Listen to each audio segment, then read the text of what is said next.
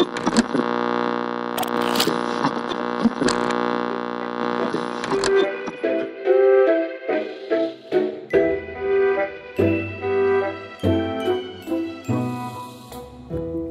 round, folks. It's time for a tale. Set normal aside, and let's pull back the veil.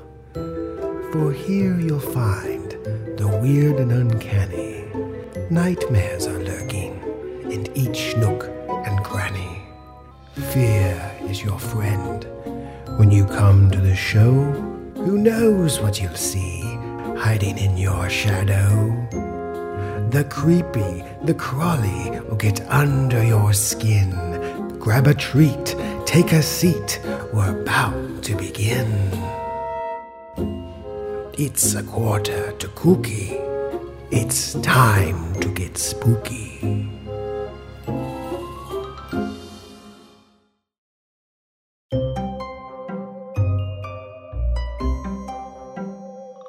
As a kid, Halloween was my favorite holiday.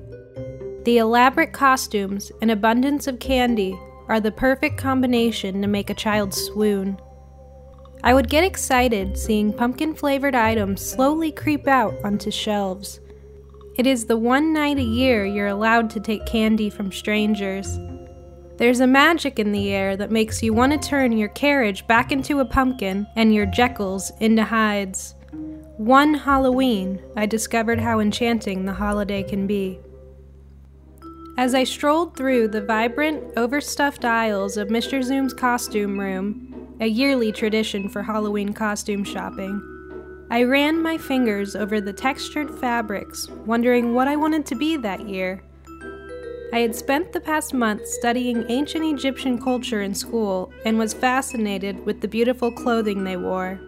I searched the racks for dresses with gold and jewels when my mom held up a giant polyester taco costume. I will never understand why everyone loves to wear food as a costume. Talk about cheesy! She laughed, pointing to the orange rectangles dangling from the brown fabric that was supposed to be the meat. When I didn't return the laugh, she put the costume back on the rack and looked concerned. What's wrong, sweetie? I think I want to be Cleopatra this year, but I don't see any dresses like hers.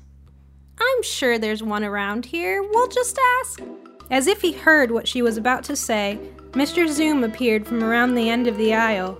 He had a large mustache that slightly curled at the ends and was wearing his bright purple suit he wore every year at Halloween time. He looked like a fat version of the Joker. Welcome, friends. What dazzling ensembles can I help you find today? He said with a grin. I want to be Cleopatra, but I can't seem to find any dresses like hers. Ah, you would make a perfect Egyptian queen. He walked over to the wall and dug deep into a rack stuffed with plastic gladiator chest armor and Renaissance gowns. He pulled out a white satin dress adorned with gold trim and rhinestones that glistened under the fluorescent lights. It was exactly what I was looking for. That's the prettiest dress I've ever seen! I ran over and draped it across my body while it was still on the hanger. Mom, can I get it, please? I did a twirl as I looked in a finger-smudged mirror that leaned against one of the racks. I have one more thing that I think will be perfect for a young Cleopatra like yourself, said Mr. Zoom as he walked back behind the checkout counter and leaned down into the display case filled with dusty jewelry boxes and gaudy jewelry. He pulled out a large red felt box with symbols that seemed familiar.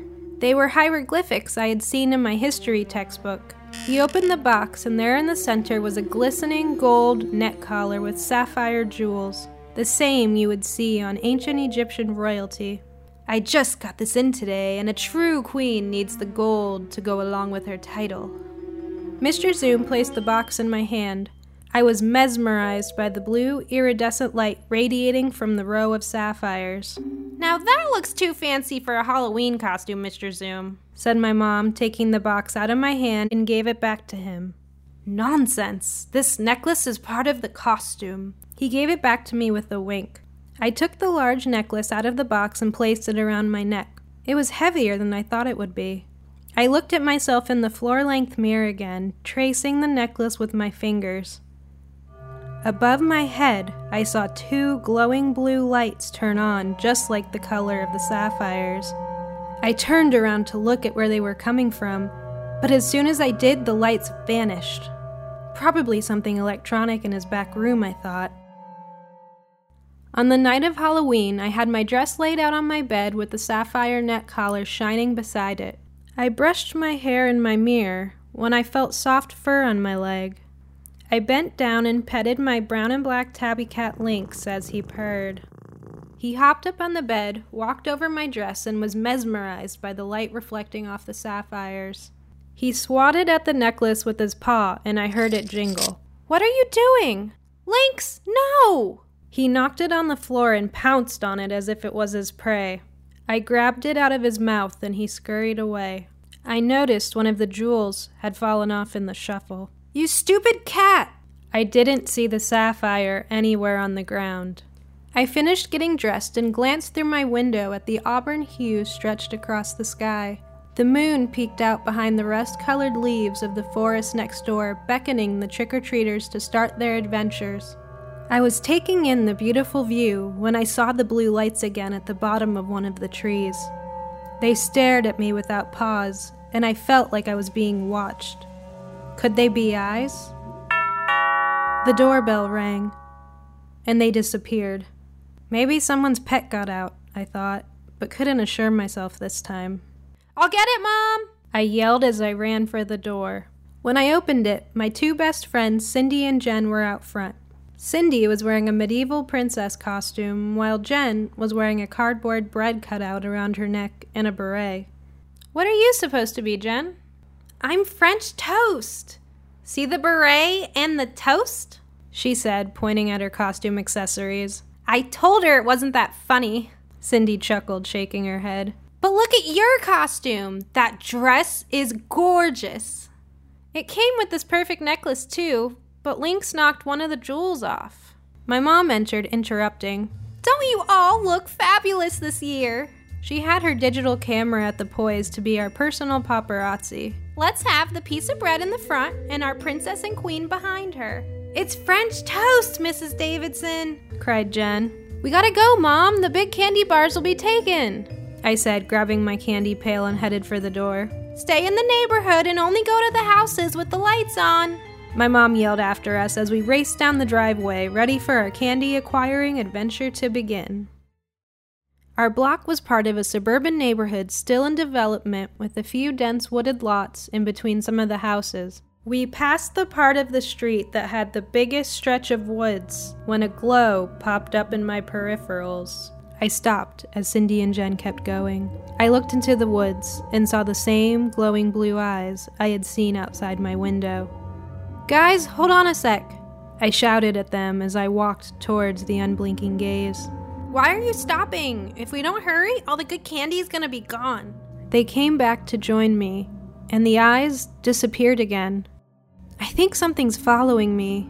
I pulled apart branches to try to see if I could find any evidence something had been there, but all I could see was darkness. "I don't see anything," said Jen, squatting down to tie her shoelace. "I saw 2 glowing blue eyes at the costume shop, and then again outside my window when I was getting ready. And now I just saw them again in the woods." "Somebody's dog probably got out and thinks Jen looks like a tasty snack," joked Cindy. "You're just jealous of my clever costume." Jen pulled on one of Cindy's braids. "Did either of you bring a flashlight?" "I always bring one with me at night," boasted Cindy, handing me a small metallic red flashlight with a keychain on the end. The flashlight was dim, and I could only see about 10 feet in front of me. The leaves crunched under our feet as we made our way through the trees. There was no sign of any wildlife. I shined the flashlight over the trees in every direction. There was nothing out of the ordinary except the occasional fast food wrapper. "I guess it ran away. Let's get out of here." We all turned around to go back to the road. I aimed the flashlight towards the upper tree branches, investigating, when I tripped over something and stumbled. It felt too lumpy and soft to be a rock. I followed the flashlight beam down and saw a pile of bandages. "Wait, look at this."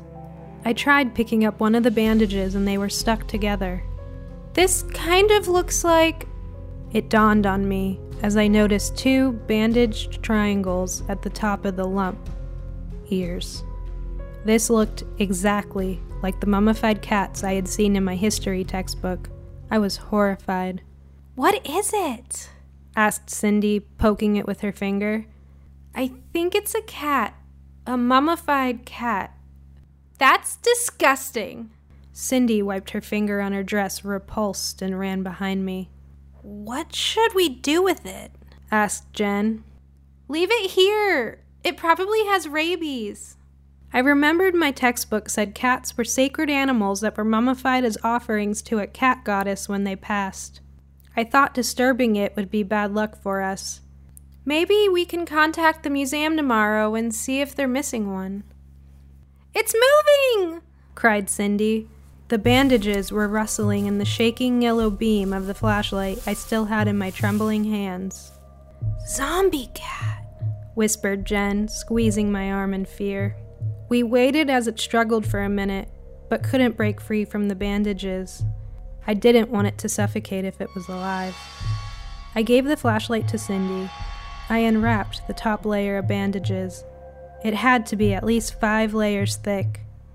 I got to the last layer and saw a patch of fur stuck out, a brown and black patch, just like on Lynx.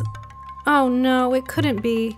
I started to unwrap him faster, hoping that another cat could have the same markings too. His feet kicked weakly as they were released. Finally, I unwrapped the head, and poor Lynx looked up at me with his yellow eyes, pleading for help. "Oh, Lynx! How'd this happen to you?" I picked him up and held him in my arms. He let out a weak meow. "How'd your cat get here?" asked Cindy. "I'm not sure. My mom never lets him outside. I should get him home, though. You guys can keep going without me." "Are you sure?" "Yeah, go ahead. I'll catch up with you after I drop him off." We walked out of the woods back onto the road. Lynx fell asleep in my arms shortly after I started walking to my house. I thought maybe I let him out when we left the house, but my mom was by the door when we left. She would have caught him. And who would do this to a cat? I walked up my driveway and glanced over at the woods next to my house, where I saw the glowing eyes earlier. Nothing but darkness came from the woods. "Mom, Lynx got out!" I yelled, walking in, and shut the door behind me. I could hear the radio on in the living room, and the smell of fresh-baked cookies wafted through the air, but my mom didn't answer. I went directly into the sitting room near the entryway where we kept Lynx's kitty bed. I placed him in it and went to the kitchen to grab his water bowl. There were fresh sugar cookies in the shape of pumpkins on the stove, just as I suspected. I grabbed one and bit into it as I picked up Lynx's water dish. I looked over the counter, past the kitchen table. The back door was wide open. That would explain how Lynx got out. I looked to the left towards the living room. I dropped the water bowl and the half-bitten cookie. Water splashed everywhere as I screamed. There was a mummy laying on my floor. It looked to be about my mom's height. "Mom!" I ran over and started pulling at the bandages as fast as I could. I tore several layers until I finally could see the clothes she had been wearing earlier that night. I couldn't help but break down in tears. "Mom, please be okay." I tore at those bandages for what felt like eternity. I finally got her head out and checked her mouth and saw she was still breathing. I had no CPR experience and really wasn't sure what to do. I leaped up to grab the phone to call 911 when I heard a low growl behind me. I froze. I looked at the TV set in front of me that was turned off. The black screen created a mirror effect, and I could see a large, dark figure behind me standing on 2 legs. The blue, glowing eyes reflected back at me. I slowly turned around, careful not to make any sudden movements. It was a wolf-like creature covered in midnight black fur with a body similar to a human's, though its head was slimmer than a wolf and had tall, pointed ears and a long snout. The sapphire eyes were fixed on me, unblinking. The creature growled again and started walking towards me. I was terrified. I looked down at its hands, and there were sharp claws as well as thumbs. That thumb could turn me into a mummy. Please, I trembled, backing up and almost tripping on my mom. Please don't hurt me, is what I meant to say, but fear clogged my throat. I bumped into the TV and couldn't back up anymore. The creature came within a foot of me. I could feel the warmth from his breath on my cheek, and his guttural growl vibrate through my bones. I recoiled as far as I could against the TV. The creature reached its arm up, and I winced as it grabbed at my throat. I screamed and brought my hands up, but his arm was gone, and my throat was still intact. I opened my eyes and saw he was running away towards the front door, with my neck collar hanging from his claw. I ran to the entryway to protect Lynx, but Lynx was still sleeping in his bed. The front door was wide open. The creature had left. I heard coughing coming from the living room. "Mom!" I shouted and raced back to her side and saw her sitting up. "I had the strangest dream, dear," she said, propping herself up against the couch. "You had just left, and I was taking cookies out of the oven when I saw... Well, it couldn't be." "Saw what?" "There were two glowing eyes looking at me through the reflection on the microwave. Something fell over my eyes, and then I woke up here. Where's Cindy and Jen? Are you done trick-or-treating already?" "Yeah, we called it an early night. No good candy this year," I lied, shoving the bandages under the couch so she couldn't see. I helped her up. "That's too bad. Well, luckily I made cookies and still have some candy in the candy bowl." I curled up on the couch with the fleece throw blanket that was waiting for me. Lynx walked into the living room, shaking his tiny head. He hopped up on the couch and snuggled into my legs. My history textbook was laying on the end table. I grabbed it and opened it up to the chapter I had read on mummies. I skimmed over the pages and saw a picture I must have missed before. A large, wolf-like dog creature stood on two legs with the staff and robes. On his neck was a gold and sapphire neck collar, the same necklace I had been wearing with my costume. I read the caption under the picture. "Anubis is the Egyptian god of mummification in the afterlife. He had the head of a jackal on the body of a man. Anubis. He must have mummified my mom and cat trying to find me to reclaim his necklace." I closed the textbook and stroked Lynx. He stood up in my lap and started coughing and heaving. "You okay, buddy?" His fur pulsed up and down on his spine as he regurgitated a hairball right onto my blanket. "Gross!" I exclaimed, throwing the blanket on the ground in disgust. The pile of hair and vomit tumbled across the floor. A blue sapphire jewel rolled out of the brown mess and stopped at the end of the coffee table. Glowing like the eye of the jackal, it was calling. We hope you enjoyed this spine-chilling story, for now you're stuck in strange territory. Wherever you go, the bizarre will follow, through mysterious fog and eerie hollows. You can't hide behind brick and mortar when you're lost within the spooky quarter. The Spooky Quarter features narrator Megan Daniels, story host Johnny McCone, and story editing by Melanie Daniels. The following Glow was written by Megan Daniels,